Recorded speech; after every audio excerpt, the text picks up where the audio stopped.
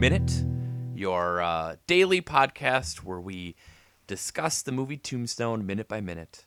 I'm your co-host, Rob, and joined by someone who, honestly, at this point, needs no introduction, but I need to do it. The same person that's on every day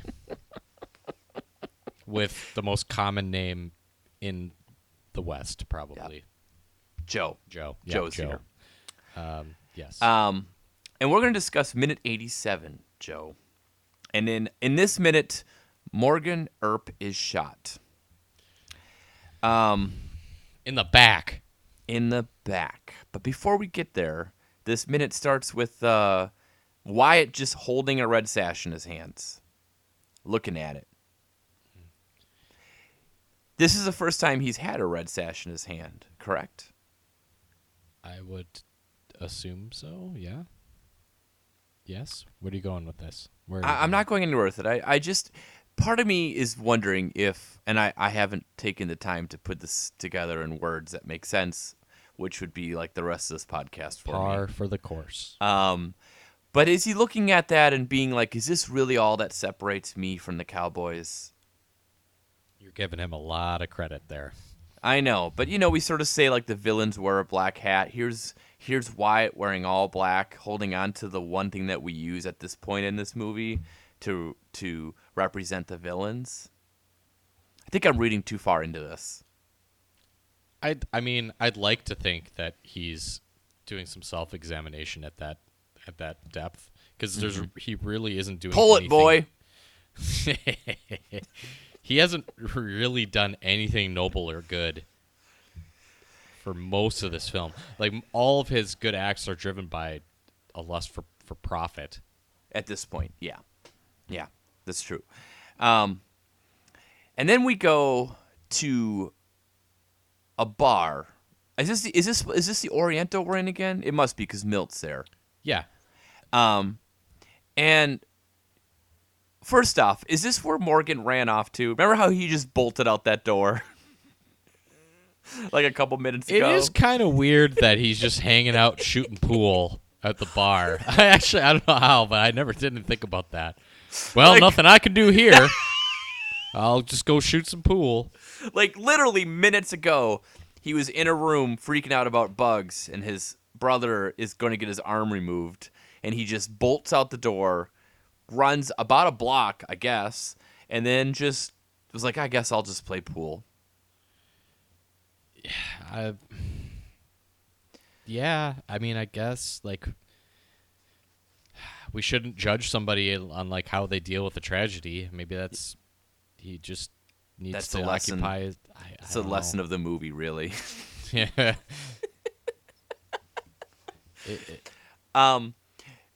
So he does that, and then he looks out the window.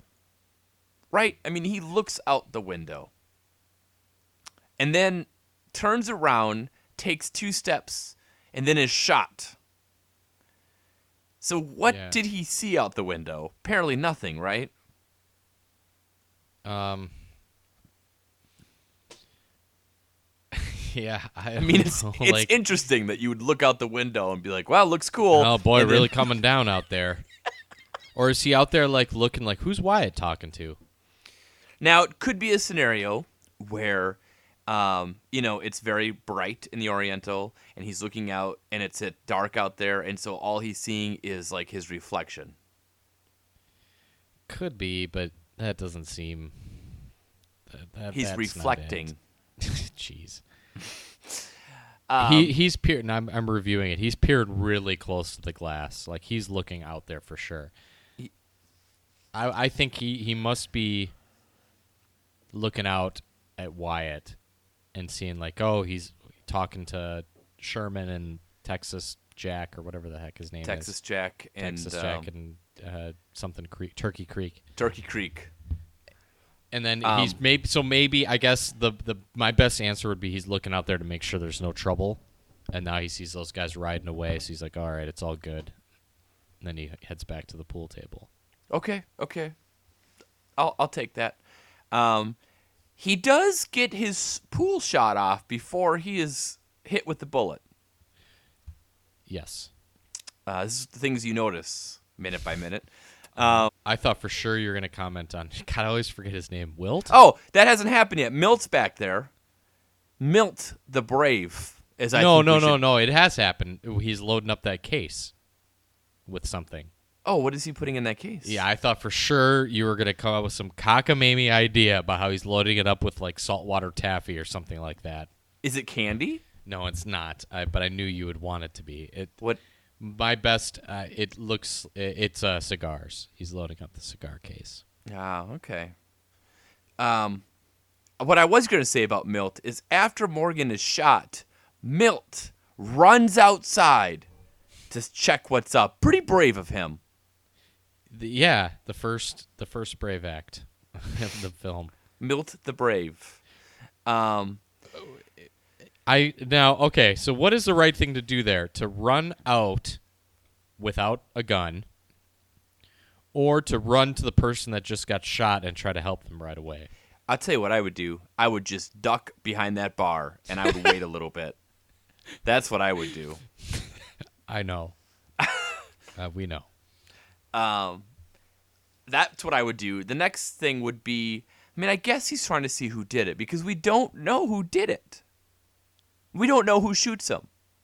Yeah, do you think it's the same guy that shot Virgil?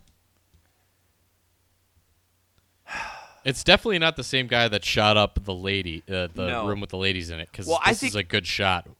I think it's Florentino that shoots Virgil. Then we decide that Florentino shoots Virgil. We don't know who shoots up the ladies. I think it's a 3-person job.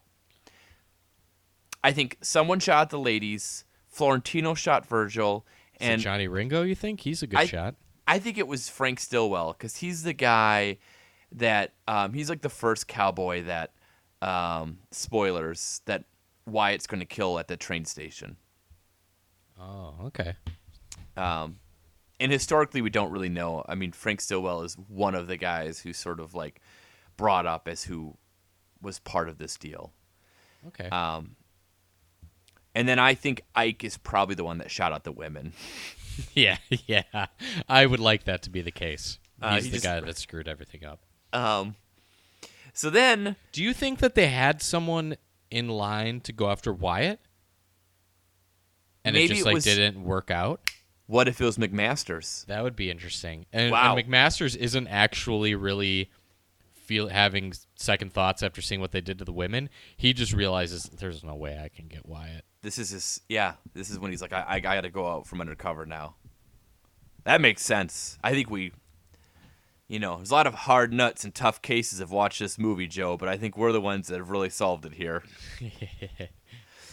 So then we see slow motion Wyatt. Yeah. I know you're a big fan of slow motion Wyatt. Yeah, that's my off topic or my broader movie related question I wanted to bring up.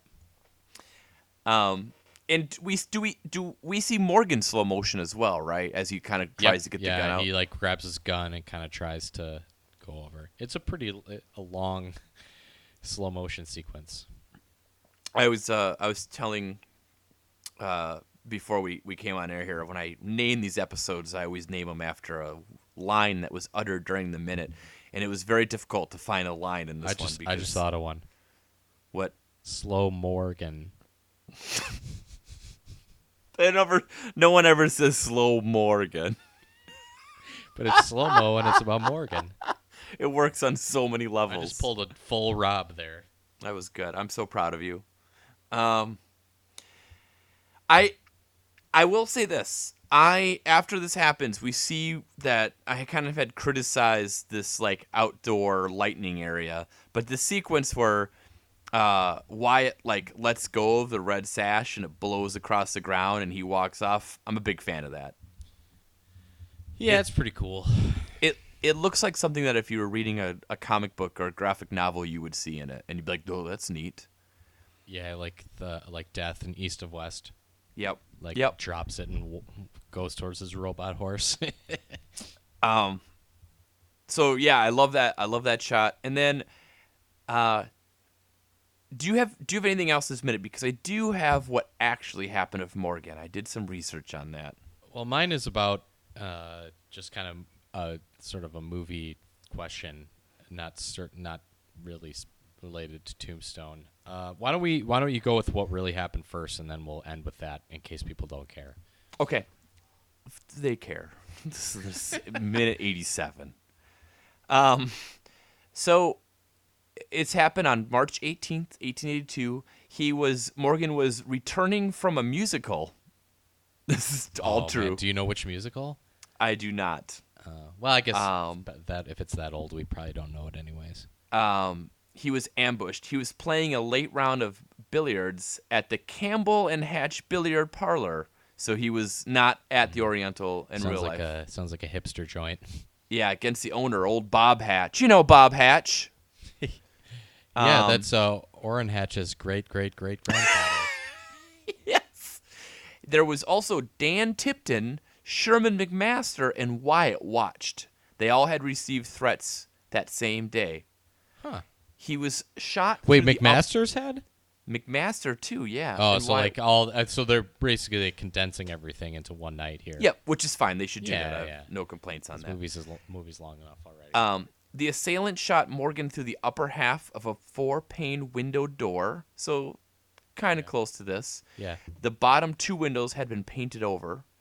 The door opened into a dark alley that ran through the block, and Morgan was about 10 feet from the door, was struck in the right side, the bullet shattered his spine, passed through his left side, and entered the thigh of a mining foreman who was there. Holy cow. And another bullet lodged in the wall near the ceiling over Wyatt's head. Oh, so they missed him. Mm-hmm. Several men rushed into the alley, but found the Curly shooter Bill had took fled. that shot. After Morgan was shot, his brothers tried to help him stand, but Morgan said, "Don't, I can't stand it. This is the last game of pool I'll ever play." How right he was, Joe. Wow.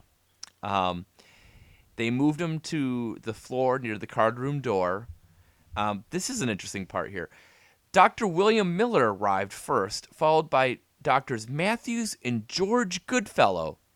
They all examined Morgan. Goodfellow, recognized in the U.S. as the nation's leading expert at treating abdominal gunshot wounds, concluded that Morgan's wounds were fatal. Well, it hit his spine. I know, but I think it's funny that they had like one of the best doctors Yeah, ever it just there. happened to be there. Wow. Yeah. So if it had missed his spine, he maybe would have had a chance then. That's true. Since we mentioned him, I think we should play one of our favorite games we play on Tombstone Minute. How did he die?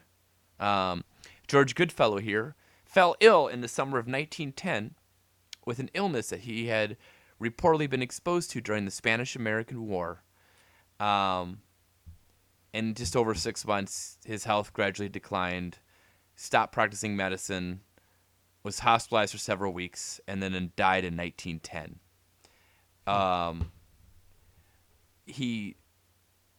There's just one line here. Alcoholism may have played a role in his death. Well, you know. So his obituary it plays a role. It plays a role in this podcast too. His obituary attributed his death to a nervous breakdown. He was 54 years old. That's how this podcast will end. Oh, that's quite a life he lived. Yeah. So Bummer of an ending, but most lives do have terrible endings. yeah, I suppose. So yeah, that is historically what actually happened. You had a question. Yeah, so we had our second slow-mo shot, but obviously much more impactful than the horse jumping one, right? There has Oh been yeah, one. the horse jumping. Yeah. Yep. And I was wondering what your favorite slow-mo shot ever was. Well, there's one coming up in this movie that's up there. But if I was being honest,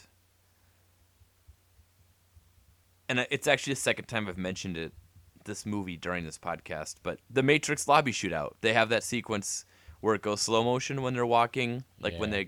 that's, I mean, it helped that I was 16 when I saw that movie, but